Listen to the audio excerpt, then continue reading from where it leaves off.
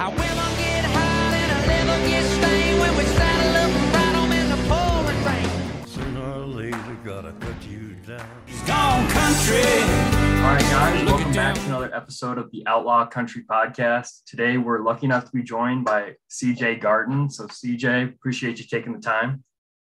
My pleasure, brother. Thanks for having us. We thank you all. Yeah, we're excited to have you. I know you got a double album dropping here soon. So can you tell me a little bit about that and like when it's supposed to drop and what songs you're most excited? Well, I'm excited for all of them. If they weren't, if I wasn't excited for any of them, they wouldn't be on the album. Yeah. But I guess I had to give a fair brag about Daddy Can See, because that's our first single. That one goes out to my father and my oldest son, Bruce, who's Clint Garton III. I'm the second. My dad's senior. It's been a family heritage name.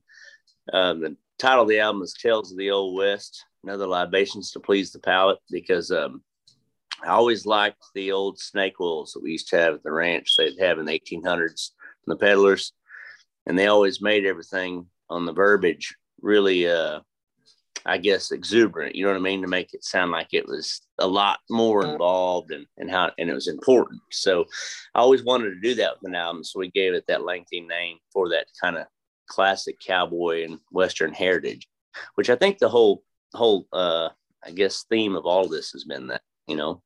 Yeah. Is what was the reasoning for going with a double album? Is that something you've always wanted to do, or it just felt right? Well, it's hard to really tell our story in 10 songs. And I feel like this, people have been calling it a concept album. And I guess, you know, I never looked at it that way, but they'd probably be right. It is a concept album. It's a lot about my past, my present, my future. Also with things that we've experienced through the years. And I wanted to bring my heritage involved into it. Also, I'm an avid writer.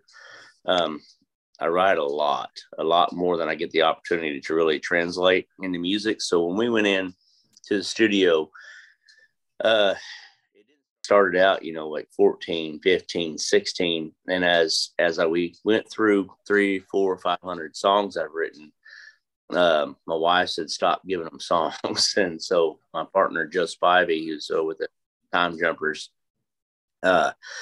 jumped in and was like, you know what? Yeah, we've got what we need here. And as we went and started cutting songs, I write every day. So certain things happened during 2020 that really kind of stuck with you. You know what I mean? It was losing Joe Diffie or John Prine and bringing faith back home and bringing I guess traditional country. Started really listening to songs that mattered a lot. People started streaming a lot. People started spending a lot of time at home on the internet by themselves. And in doing so, it brought up a lot of things for people. And so over that time, there's certain songs that were written that we could not deny that made the album. And those are the songs that we put towards the end, you know, like All My Heroes Have Halos, which is the closing track of the double vinyl. I wrote that the day John Prine died with my buddy who was on American Idol, Jimmy Charles, and we sat there and talked about our dads and people that influenced us, and that song kind of came out. And I knew at that time that was going to be something that needed to be said for people to, you know, who was all going through the same thing we were. Mm-hmm. Are all the songs, or how many songs on there are just written by you, and how many are co-writes? Majority of them are written by me. Okay. Co-writes.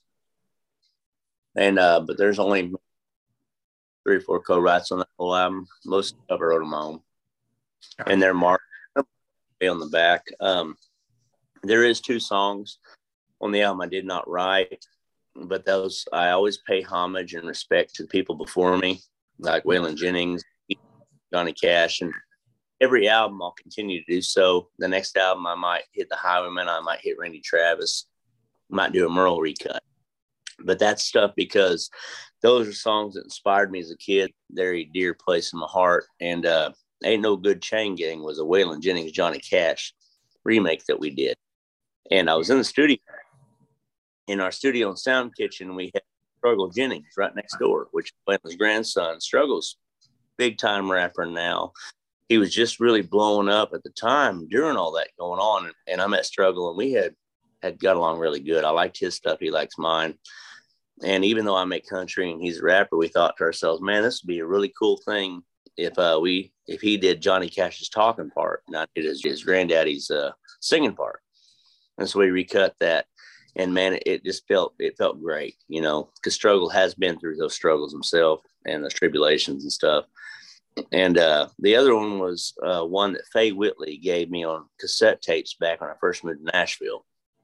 And Faye was Keith Whitley's mama. And she gave me a whole bunch of work tapes that Keith never actually did anything with. And one of them was Bitch at the Bottom. And I said to myself, I was always going to cut that like Keith did it and kind of pay respect to an artist that really influenced me a lot, which was Keith Whitley. And those are the two that we put on there.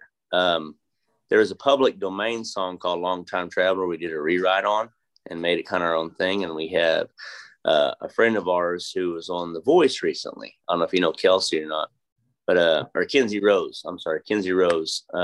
On track 19, she's actually the opening vocal, and we kind of wanted an Alison Krauss style vibe on that. Oh, okay. And if you listen to track 19, I don't know if you've got to get any of that material or not, but I'll send you something you can listen to all tunes with. Awesome. That'd be great. Yeah. And she starts out, and it's kind of like that Oh Brother Where Art Thou, where the sirens are coming in, Mm-hmm. and Alison Krauss and Lou Harris and all them are singing that sirens kind of song. Yeah. It's a vibe at Kinsey wrote that, and you hear this lonesome fiddle playing, and then we rip into that tune and we just tear it up, you know, backwards one way. Awesome. It's sick. It's my brother's favorite song. I call him my brother. It was my best friend growing up as a kid, but called Long Time Traveler, an old gospel hymn that was written in the late 1700s, early 1800s. That's all. Yeah, I'm excited for that. I'll have to check that out when the album drops. But one thing I wanted to ask you about is if Daddy Could See, the lead single. I know you kind of touched on that already as it being a pretty personal song. Was it clear right away that was the one you wanted to lead with? I think subconsciously in her heart that song was something to me personal, but I didn't approach it that way. I kind of let the songs all go in the order we were in. We put them in the order we wanted to present them in. And when we got with Dylan Steen, our radio promoter and our publicist and the people, I try to keep personal opinion out of the way when you're trying to, I guess, take your first step forward. And if somebody's going to look at this thing as a concept album or a compilation of music, you know, my opinion is not always the best opinion for the best song. So I get a voice of several opinions. And so Dylan then all came back and said, if Daddy Could See needs to be your first single. It just happened organically and it felt right. But it was something they decided, not me. And in my heart, I wanted to do that because it was such a personal song. But the fact that people did respond, I think you can tell how much I was wearing my heart on my sleeve on it, how much it translated. And I think, honestly, how much we all relate to that story and that situation and loss, you know, how much we look up to our dad or our granddad and people that moved us in our lives to shape us to be the, you know, people we are nowadays. And so, you know, I'm really, really, really thankful that it turned out like it did, because that would have been my top choice anyways. Yeah, I'm a big fan of that song. And I think a lot of those songs in country music that touch on either a father or grandfather really hit home with me and a lot of people, just because it's definitely something anyone can relate to, but yet at the same time, it's something that's very, very personal to each and everyone out there. So it's I think a great subject for you to touch on. I think you did a really good job. Well, that means the world to me. Yeah, it was interesting, man. I still get a little, you know, choked up on stage even. You know, I haven't done that song out live because I get so emotional with it. And we was on Texas radio, and I was out there at Do-Si Do's, which is in New Woodlands, Texas. And I sang it acoustically, and it was interesting because I did get choked up on song, but made it through it. I was proud I was able to make it through it. But the cool thing was I did make it through it. And I could tell everybody in the audience really connected with it. And that meant a lot to me. That's awesome. That's a good story to have, and just reaction to playing that acoustically. Like, was that one of your first times playing that? It was out. It was one of my first times playing it out since we recorded it, because I think I was able to sing it better before we recorded it, because we put it on tape and then now it's playing back to me, and I hear it. And then we made that video with Ty King, who is our videographer for G-Bar Films. And Ty did such a great job. And I took it upon myself to play my dad's role, and my son played me in the video. Like when I grew up as a kid, I kind of showed him the run of what we did growing up on the ranch. And when I put visual to the audio, now every time I play the song, all I can do is see that video I watched, and it's hard to make it through that video. So it makes it very, very real for me every time. And so now so even more than before, it hits me harder. Yeah, I get that. That was a really well done video. I watched it the other day and I liked it a lot. It was really well shot. Of course. Thank you. Yeah, there was no prop there. That was that's all our ranch. That was all working farm truck. That Jeep is my Jeep, and that really the back is all our cattle ranch. Everything on there. That bunkhouse when it starts off was the bunkhouse I grew up in with my dad here on the cattle ranch. Oh wow, that's really cool. Yeah, and that old Jeep, the Austin Jeep sitting there, was a Jeep that me and him used to work on every year during deer season. And it's still there at the bunkhouse under the awning. Oh, nice. Yeah. One thing that got me really excited when I was first hearing about you is, of course, your double album, but then I was hearing about this really unique vinyl you're coming out with for the record, and I love collecting country vinyls. I have a huge crate in my room. I was just wondering if you could describe that a little bit, like, because it just from what I read about it, is really unique. Well, yeah, and I'll actually sell you one because you can't get one anymore. They're pre-orders. The only way you actually can pick them up, every week we have radio stations that we allot 5 to each, record store. And then we have Walmart's, we'll have W's, but specific locations each week we'll be releasing 5 of them. Really? And that continue to keep going until the digital release. So we got, I think, about 300 of those that we've set aside, and every week we got about 30 or 40 of those going out to each location in different states and counties across the U.S. And by the time we're done, there will have been 500 of those total at 100 record stores or Walmarts or Cracker Barrels or a local truck stop, people that we've worked out deals with to let them carry it. And so, it's got a ton of stuff. Matter of fact, I mean, we're video recording, right? I can grab one and show it to you. Yeah, that would be perfect. Yeah. If you want to do that. Want to holler at me afterwards? I can send you one. We'll get that information so that way you can have one in hand to add to your collection. Oh, dude, that would be awesome. I appreciate that. Yeah, absolutely. I'll be right back, brother. Give me a second. Okay, yeah, no worries.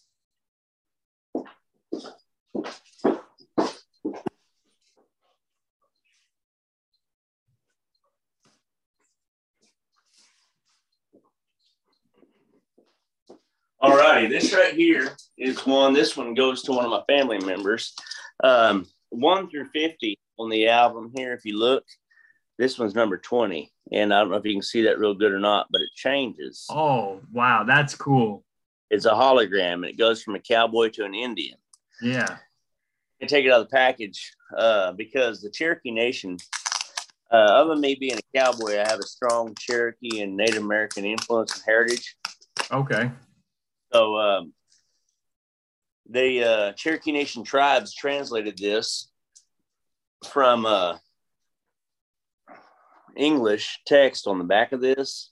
It's also written in Sequoia Cherokee text and approved by the president of the Cherokee Nation and the university. Oh, wow. That's really cool. That's so unique. Yeah, and then the back of it has buffalo skeletons roaming in the moonlight, and then it has the title of our label. G-Bar Records was actually our G-Bar Ranch, which was established during the Oklahoma land run in the early 1800s, and then my granddad actually played music and hosted festivals and events and rodeos here on the ranch. Oh, okay. And G-Bar Records actually got established in 1970s, like 70 or 71. And so I can literally, I reconstituted G-Bar Records again in Nashville here and at the Oklahoma offices and Texas offices. So we can say G-Bar Records established in 1971, which is pretty cool, you know? That is cool. But as you look at this now, you can see a little bit easier. It transitions from Indian, Native American Indian to a cowboy. I like that. That's really cool. Yeah, it's a hologram that was done by Opti Print and Fulfillment out of Texas, there in Dallas. And then when you open this thing up, you have a thing. And the first 50 albums were dedicated to family and friends. So when you open this thing up, the cowboy and the Indian separate. And then the inside of the album looks like this, where you can see both sides. Oh, okay. And it has the title of the album and the artist. So you see the Cedric Garten there. Mm-hmm. And then you can see the Native American side, Tales of the Old West, and other libations to please the palate. That is. They're both holding all your idea? Yeah. It's all stuff just from stuff I wanted to always do. And the collaboration was done with Scott Yahtzee at Death Before Pop Country. And he kind of came, was able to come to fruition with it. It originally started as something I always had in my head. And he called me one night when I was at the NAMM show in LA. He said, "Man, dude, I drew this cool ass ghost Indian and I want you to make a song out of it." And I said, "Dude, that's exactly what I've been wanting to do with this project." And it just kind of fell into place. I said, "But I want to make it where it's a hologram, like an old card that's moving." And I said, "I'd like for you to do a cowboy version of the same thing." And so we collaborated, went back and forth on ideas. And I said, "I think the best way to close it off is I love buffalo. I grew up the heritage. That's what really fed, homesteading this property back in the day. The buffalo played a very important part of us settling this area. And it was the lifeblood for the Native American tribes." Yeah. So I only felt like it was right to take the buffalo skeletons, put them on the back on the close of the album. And then I have a tattoo artist that works with Arlo Di Cristina, which is a world-renowned tattoo artist out there in Elysium Studios, and Adam Torres. And when Adam was doing my ink work, I actually have a Native American headdress with beadwork on this, and it changes into buffalo fighting arm. Really? Yeah. And so me and him were talking, and I didn't have the center artwork for the album yet, and he designed the center artwork for the album.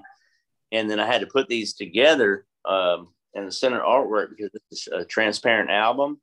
And so the centers are made out of 24 karat gold that I had to put together by hand. That is awesome. I don't know if you get to see that very well, but on both sides, you actually have 24 karat gold. So I can say my record's already gone gold. There you go. That is badass. I really like that. Yeah.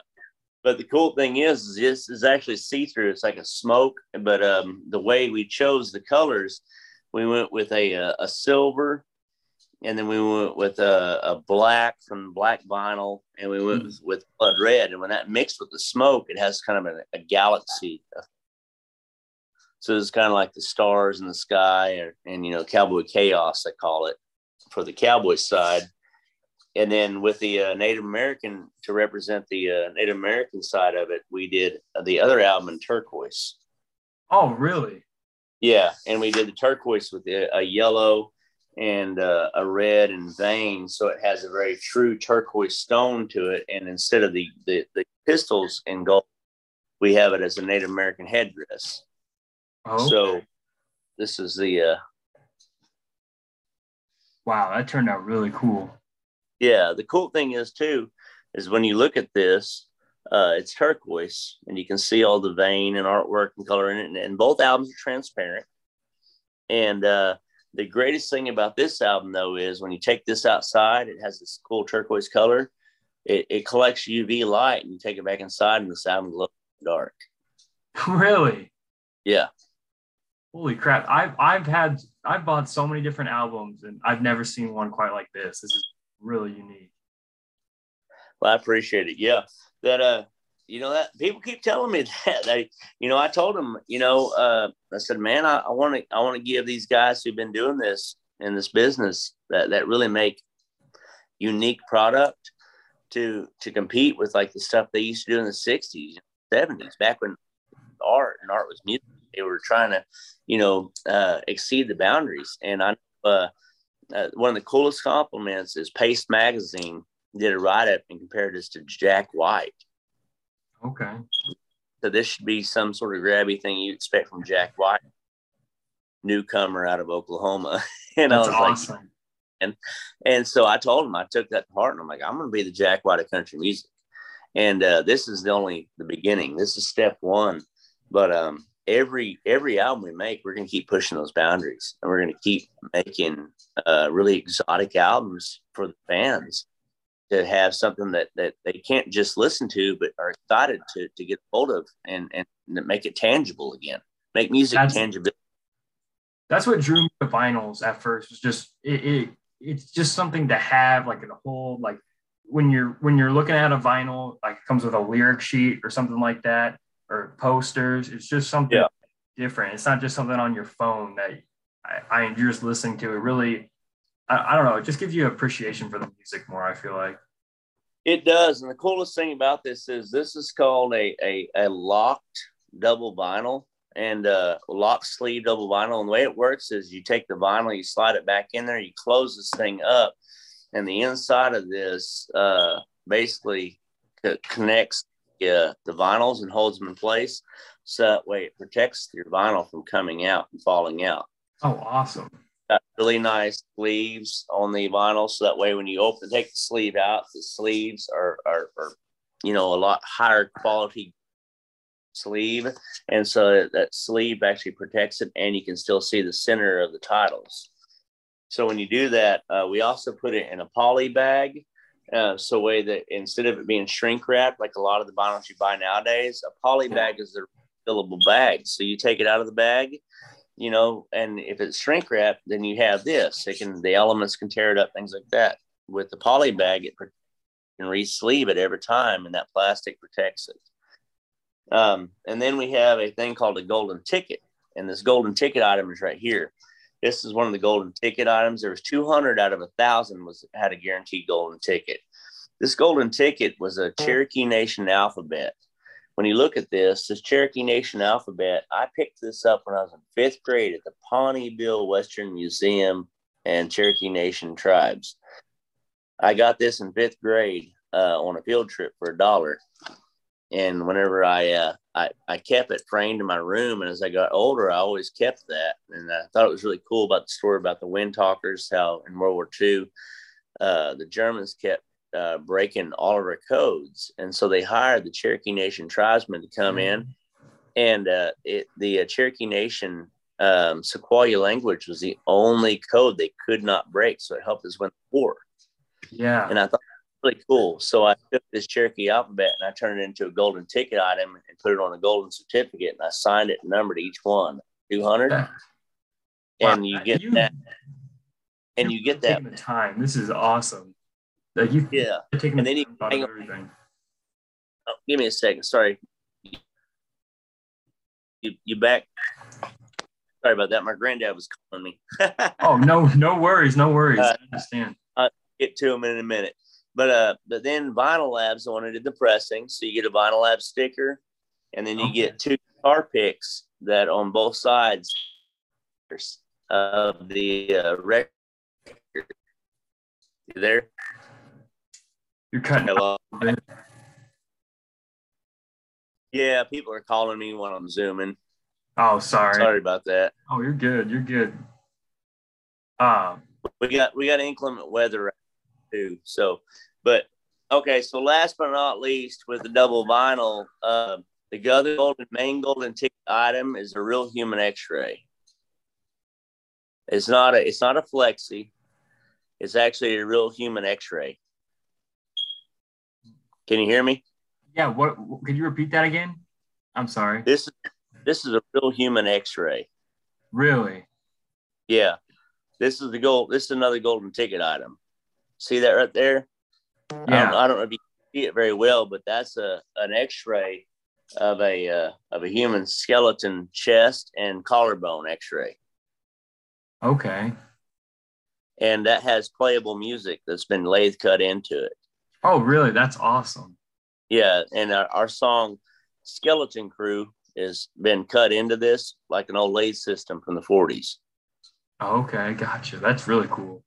You can actually play this, and this comes from our Memorial Hospital here in Bristow. They were donated X-rays. Okay. So that comes from a thing called bone music. If you're a vinyl collector, look up bone music and get off here. Bone music was created in the 40s war and the Cold War and during communism and West influence like Elvis Presley when rock and roll was becoming popular in jazz and blues. They weren't allowed to have that kind of stuff. It was considered treason. They'd get shot and killed. Oh. So to commemorate music, I wanted to recreate bone in today's time like they did in the 40s. That's awesome. And the cool thing about this is that it bends and folds. So they could hide this. They could take this out, put their favorite Presley single, and they could put this around a pipe in their house, or they could put it around their sleeve and their arm.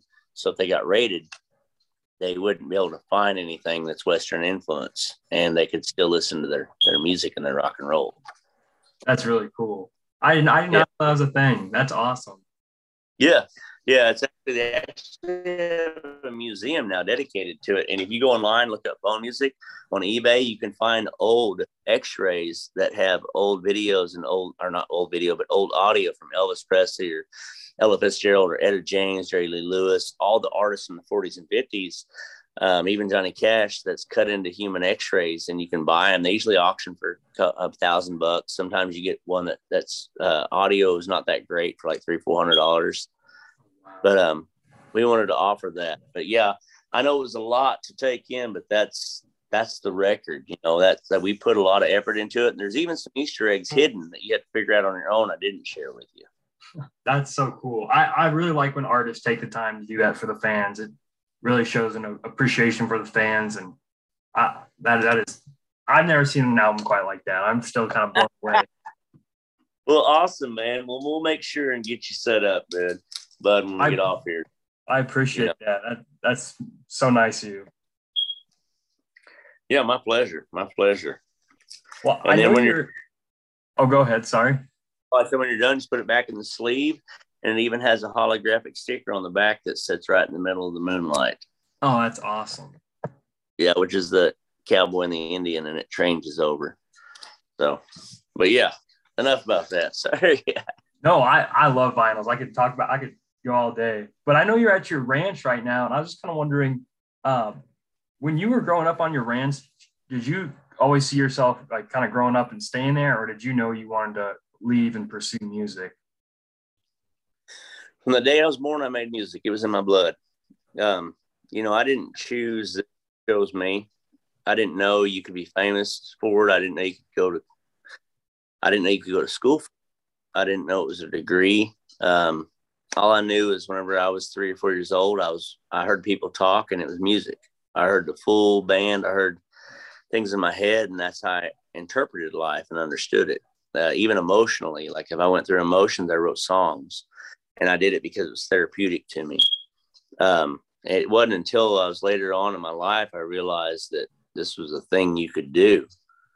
And so for me, I just always knew I was born to make music and make songs. And that was something that saved my life as a kid growing up.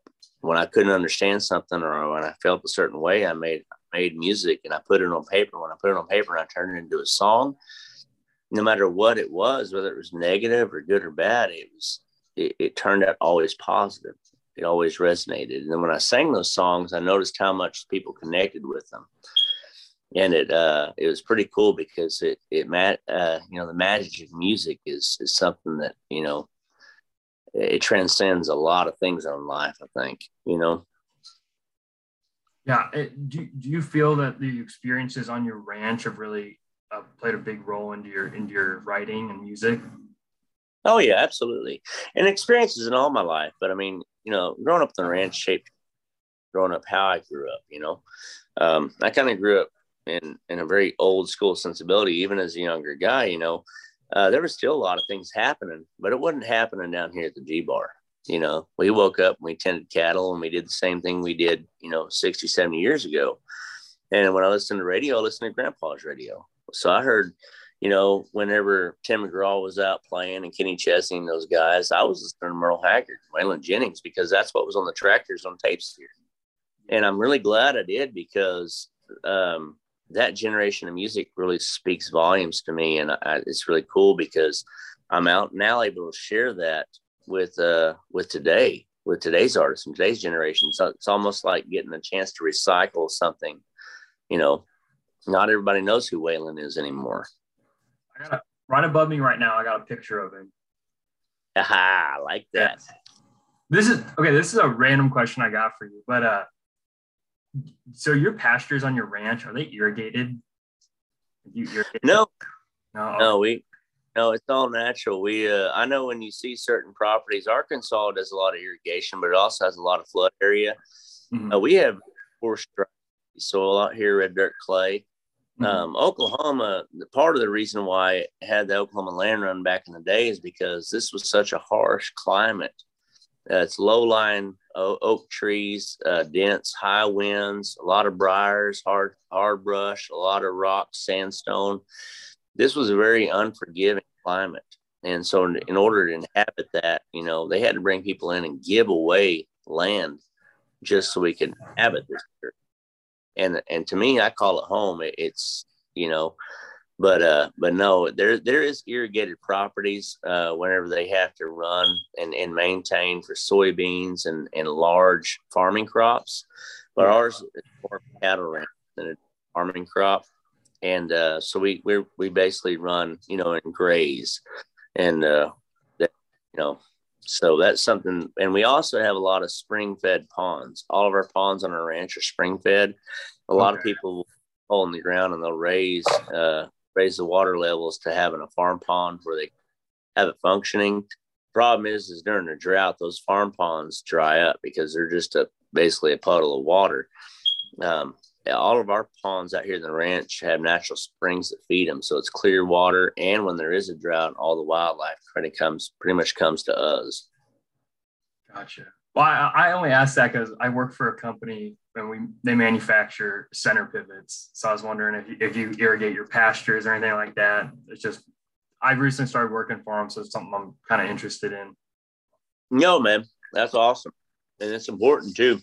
I know a lot of friends that do have irrigated properties, and it's it's kind of their lifeblood. It's a necessity because if those crops dry up, man, that's a whole lot of food. And, like my granddad says, this food just doesn't fall out the air. People have to farm it and raise it. And there's a lot of folks that ain't farming days because it's a hard thing to do and make a living doing it. But there's also, there's been since 2020, I feel like there's a rejuvenation of heritage and people are getting more involved in things again, which is important because we all have a part in the world, no matter what our jobs are and their necessity.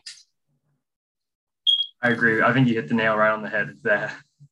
Absolutely, brother. One thing I wanted to ask you about for making music and kind of with the Nashville scene, I know that's tough for people like us who are very into traditional country music. What has it been like trying to work with that scene down there? Is it hard to break through or talk to some people there that maybe don't like the sound? Well, it's not that they don't like the sound. You have to look at it as everything has an evolution. Whether it be war, whether it be fashion, music the same way. And when I moved to town, pop was just blowing up, and that was what everyone was kind of riding. It was kind of the blue jean, ball cap, repetitive rap style versus pop country music. And I don't know at all. It was definitely different because whenever you think of Nashville and what people tell you Nashville, the home of country music, you moved there, it was hard to find country. to the way I understood it. And I think a lot of folks feel that way. For me, I've been on several labels there, and I broke off to take my own path and journey because I really just wanted the freedom of art. Ray Charles, Johnny Cash, a lot of those guys had expression because that was the time. That was the era. They had the freedom and opportunity to do that. And then today's contracts and legalities and stuff with Nashville and what's popular, you can't, it's not, if they're succeeding, they're making money at it. You can't knock the opportunity, but it just wasn't a fit for me. It was trying to fit a square peg in a round hole. And I don't blame Nashville for that. I actually have an office there. I have a lot of great friends in the industry. But I realized that if I was going to be someone to do something, I'm not going to be someone to bastardize Nashville or bastardize Texas or anything like that. I'm going to be someone that says, let's all work together, but this is what I do. And if you embrace that, we can work together and we can grow together. And I feel like I'm more the person that says, I'll work with anybody, but I'm here to bring country back to the masses. I'm here to bring it to national radio. I'm here to let the fans decide.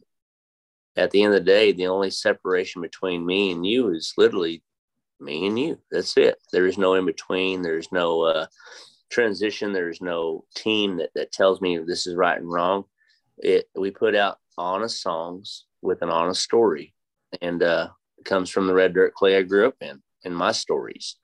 And I think a lot of people relate to that. And so I think it's an opportunity. Randy Travis did it in the early 80s before I was born. And, it turned country on its head. I mean, when Kenny Rogers came from California and Islands in the Stream, and that was a variation of pop country then. And just like I said, war and fashion, it has its cycles. And now the cycle I feel like is coming back. And, you've heard that song, I Was Country When Country Wasn't Cool. Mm-hmm. Well, yeah. It's kind of like that for me. I feel like it's starting to get cool again.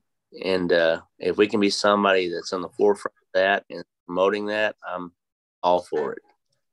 I agree. I like what you said there about trying to work with Texas and Nashville to try and bridge the gap. I think it's slowly coming around. We can see there's definitely a resurgence with the 90s sound in Nashville, but I'm hoping they can find some room for like real traditional stuff, like a Waylon sounding or CJ Garton sounding on the radio. I mean, well, and I appreciate that compliment. To be compared to that, it's been very humbling. I get a lot of people who compare us to that style of music, Waylon or Whitley or Merle, and honestly, I think it's more of just an appreciation of if that kind of music you like, you compare it.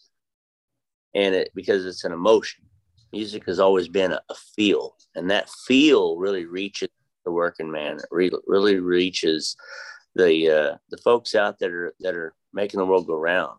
The truck drivers, the enlisted army man, the nurses that show up, the teachers, everybody that literally makes the red, white, and blue wave like it does.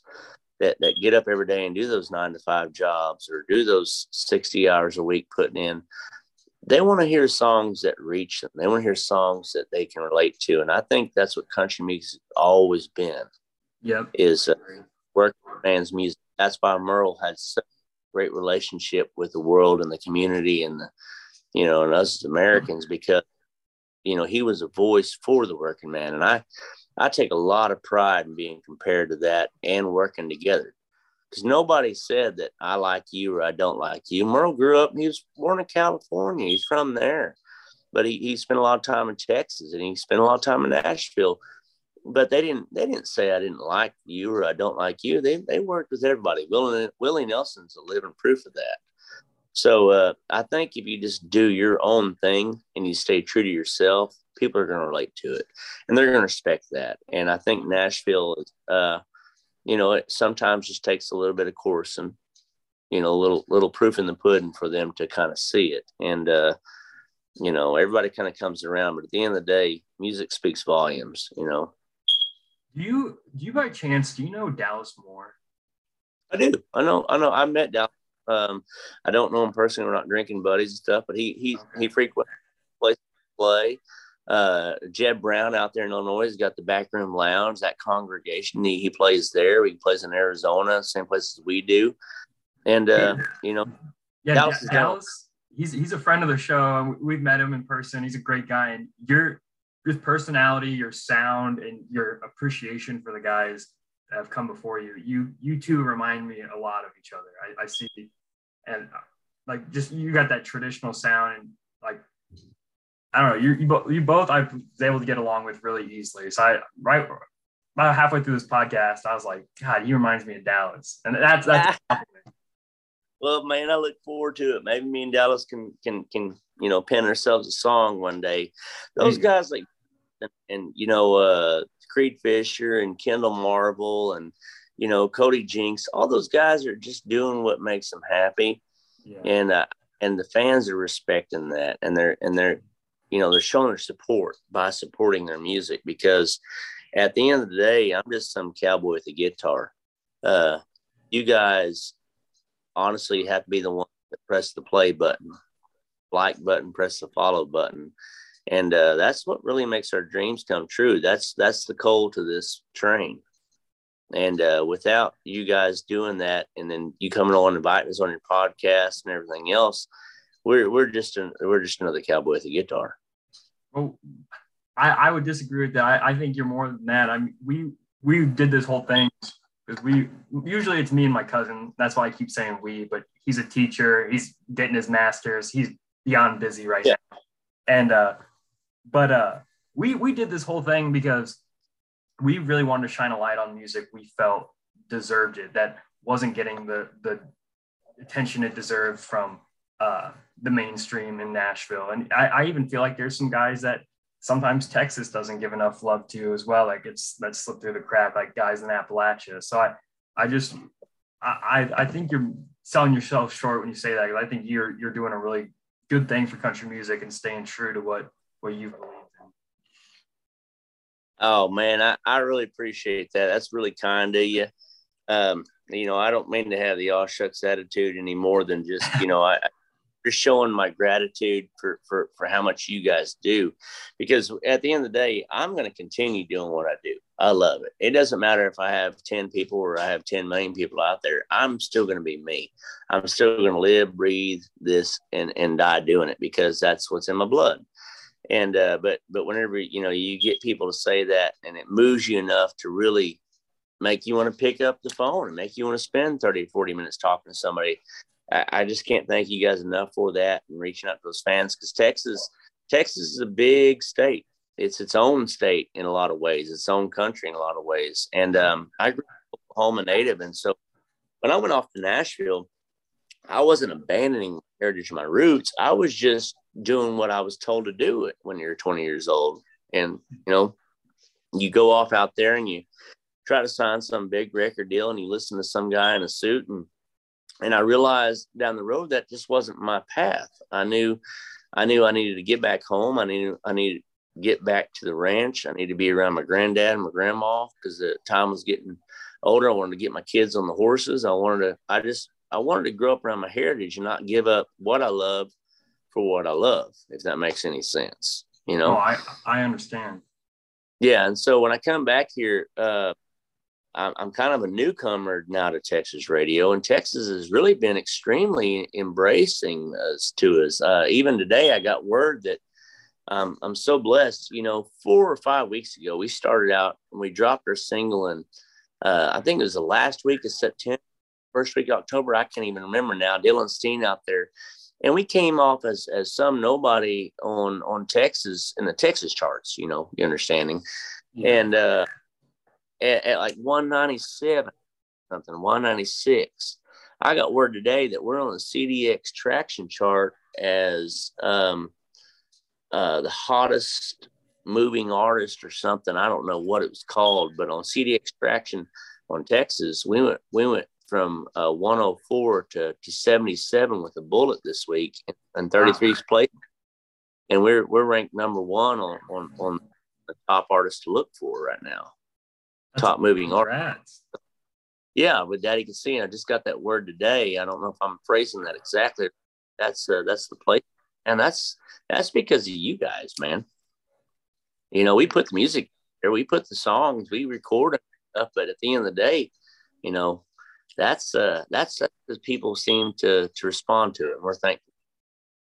Of course, man. Yeah, we're gonna keep on listening and spreading the word. Heck yeah. Threaten me is a good time. I dare you.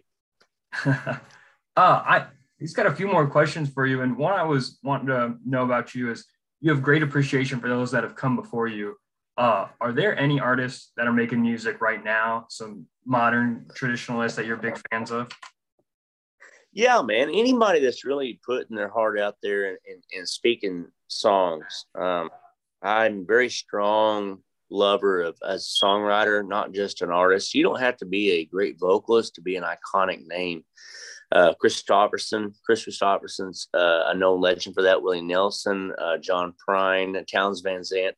These guys were legends as songwriters. A lot of these guys wrote some of the biggest songs we ever known. And you're not always the man holding the guitar. Sometimes you're the guy in the shadows who are writing those tunes.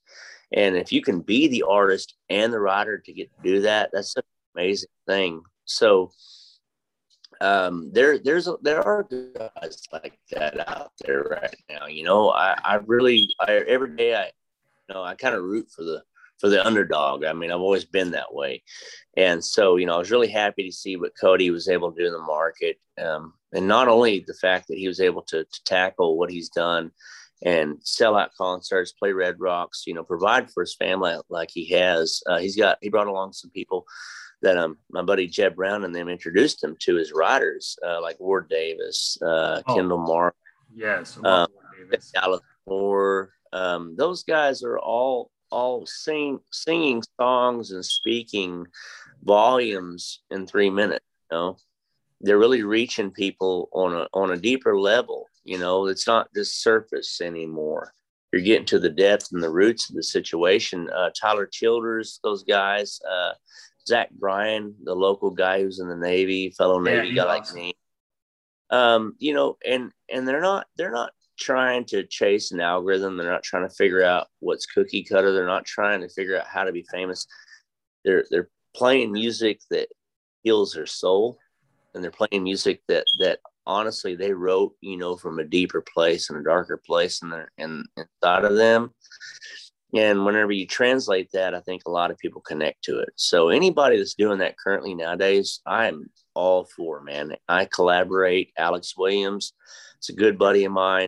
You know, and so there's even going far as to some of the rock bands, the modern Southern rock, Steel Woods. We lost Rowdy last year, you know, and and so there are people. There's a resurgence of traditional artists that are really, you know, storytellers. And a friend of mine at Death Before Pop Country kind of coined as the Edgar Allan Poe of country music. And I took that to heart because I do like burning down towns and killing off the bad guys and getting away on horseback and that kind of thing. I think it's cool. But you know, like Tyler Childers, those guys, man. Sturgill Simpson made a big move. Also hope he heals, you know, from the situation. Yes. But you know, it's. Oh, sorry. I was just saying, it's cool. Have you heard of the Tennessee Jet as a songwriter? Yeah, I have. Tennessee actually played at Jeb's place. And I don't know a lot about Tennessee Jet and every guy, but he seems to follow a lot the same. It's almost like a psychedelic cowboy kind of thing. Yeah. You know, he's got a Dwight Yoakam physique style about him. Got that vibe. But I have not really dipped into his music a ton, but he frequents a lot of places we play. It's funny because some of these guys I haven't met yet, but their names are on the same dockets and they're in the same realm. And I dig that because at some point, you know, we're all bound to eventually probably run into each other, maybe make another Highwayman album together. There we go. Have you played up in Nebraska? That's where we're from. I have. I played Comstock with Clay Walker. Oh shit! Okay. My parents have gone there. I haven't gone to Comstock, but I want to. It's cool up there in the sand hills.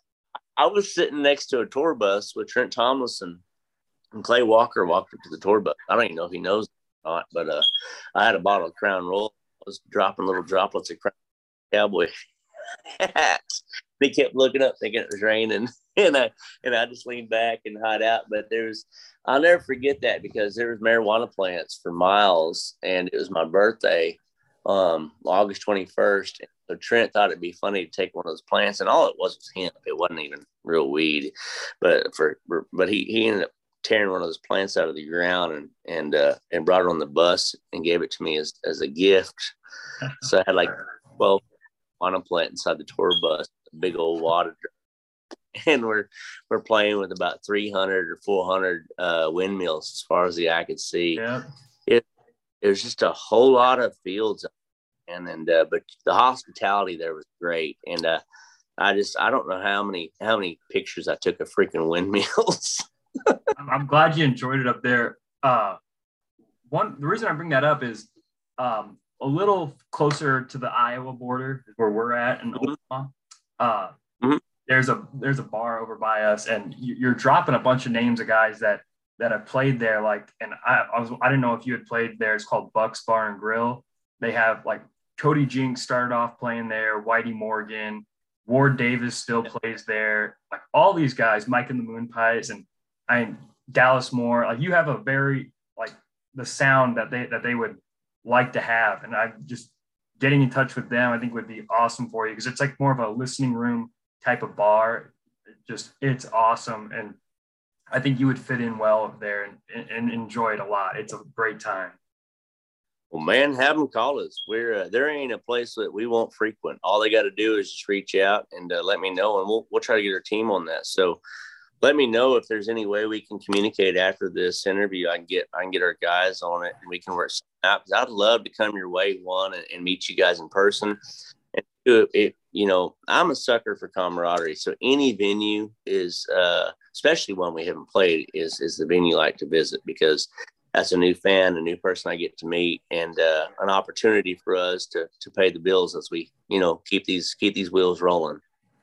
Yeah, I can get you in touch with them. They follow us, our Instagram and Twitter. So I don't know if the owner really knows. Like if I walked in, I don't think he would know who I am, but I think he's familiar with our page.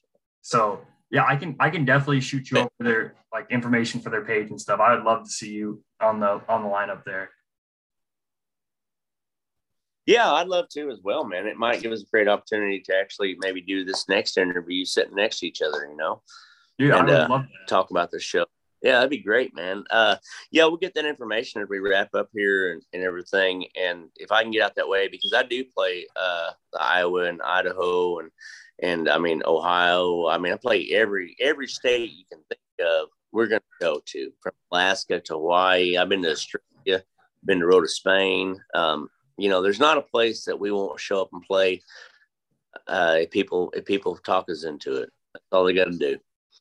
Matter of fact, this weekend I'm playing in Margaret Island in Oklahoma City. I went Tahlequah today. I'll be in Snyder, Oklahoma next week. I'll be in Cushing for Cush Radio Friday.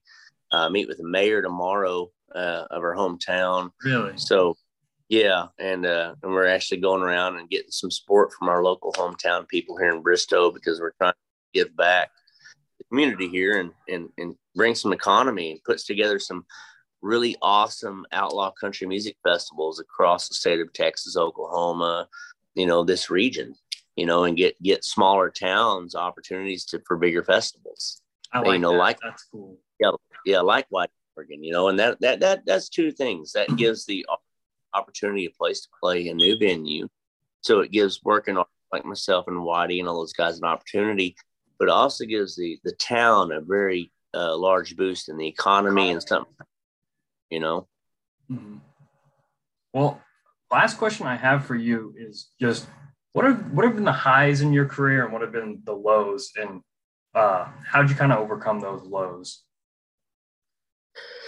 Oh man, it's funny because I got a song I wrote that's people compare to Waylon Jennings. I even had a couple people say they thought that was a Waylon song. They said, "What's that Waylon song you sang?" And I said, "I didn't sing a Waylon song." And said, "They go, yeah, you did." It's called "All of These Highs Are Getting Me Low," and it's cool because when things are going good, you're on top of the world. You know, you get great news. You get, it seems like that happens in threes, happens in runs, to where it just keeps getting really, really big. When you have all those opportunity, you're surrounded by a lot of people that are giving you accolades. It's like winning a national championship or winning a high school football game. But after the crowds leave and everything kind of goes back to reality, then you're kind of left with an emptiness from all those highs, and that's your lows sometimes. And those lows could turn into lulls. And for us, it was a lot of self-reflection, because I knew what I wanted to do. I knew what I loved to do.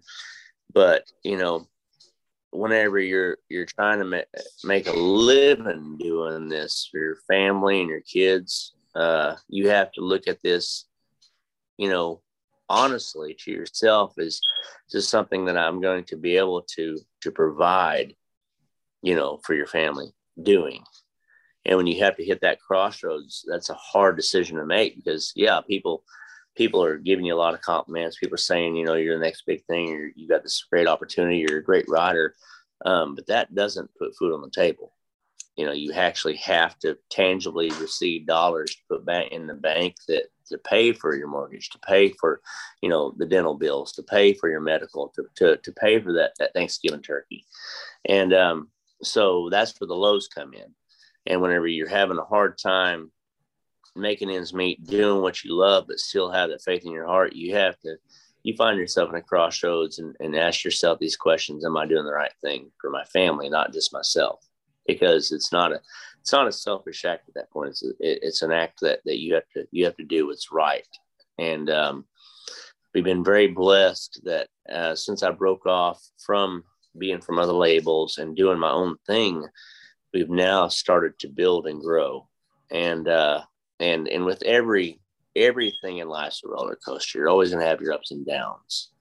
But as long as you can, you know, live on those highs until your next one, and stay really grounded to know what you're here to do, and stay focused to take care of those bills, I think it all evens out in the end. And, you know, it pays off, you know, because like I said, people like yourself, you know, there's nothing cooler than someone coming up saying how much you changed my life or saved my life from that song, or how much I relate to Daddy Could See, and how that means to me, because I just lost my dad. They say, you know, last month or last year or 10 years ago, that always gives me affirmation. I know I'm doing the right thing. You know, it's at the end of the day, not always about monetary value. It's about what moves you and what drives you, and how much you see that influence others. And, you know, my kids and my wife support me. And so the fact that they do that, my wife plays 7-string fiddle on her band. I get to take them with me. So you know, that's a blessing, man. That's all I can say. Well, hey, man, that was an hour right there. I appreciate you taking the time. This has been a fun podcast. I really enjoyed it, man. Oh, yeah, absolutely, bro. Thanks for having us. Shoot, time flies. You get me talking.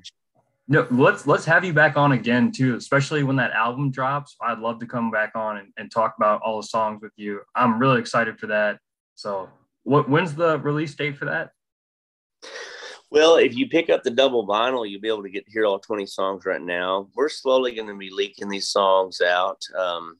Our sponsors and our distribution company, Orchard and New Day Christian, all of them are slowly putting out. Daddy D, I'm Talking to Ghosts, are 2 out of the 20 tunes. But we're going to continue dropping singles, because we have a lot of music, and we think they all deserve to get their time in the sun. So now through Christmas or January, we keep continuing to drop new songs from the album. I would say we anticipated to drop the fully digital version of the album in January, but it looks like we might be pushing that even towards the end of February or March to get more single opportunities. But if you want to get the music now, the best way I can say is to encourage you to get it is to go to a record store, follow us on Spotify, follow us on Facebook, Instagram, iTunes, because we're going to be announcing where you can pick up your very own double vinyl. And if you're really excited about handling the entire project and all 20 songs, pretty much now for the next 3 months, that's the only way you're going to get it. We're going to kind of tease you. And if you don't get one of those in your hand and you don't try to track one down yourself, you're just going to have to wait with the rest of the world until we drop it digitally in probably March or in February. Okay. Well, hey, we'll be keeping an eye out for those singles that are getting dropped and make sure we let our followers know about them. Yeah, absolutely. And I'll definitely, man, you'll get a chance. Like I said, I'll let you know what you got to do. This record in your hand, we'll ship it to you. And at that point, you'll get to basically kind of go 1 through 20 and let me know what you think and how well we did. I appreciate that, man. That's nice of you. You did not have to do that. I appreciate it though. Oh man, my pleasure, brother. Hey, appreciate you having us. Yes, of course. And I'll reach out to, I think it's Brandy, and get your information so we can hook you up with Bucks. I would love that. Absolutely. Yeah. Okay. Yeah, we'll do that. Yeah, because we have to go to Yakima, Washington and play in August. And we have some other events we do sometimes around May and stuff. So, I mean, you know what's between Nashville and Washington, right? Yeah. Nebraska. So you might be one of the stops on the way there or on the way back. And we love to bundle like that. You know, it keeps our guys busy on the road and it helps us make those distance trips. Oh, wait. So yeah, I forgot to tell you. So you're with, like, Brandy's your manager. So you're with Curtis Grimes, right? You know. No. Brandy is my publicist. Oh, publicist. Okay. Sorry.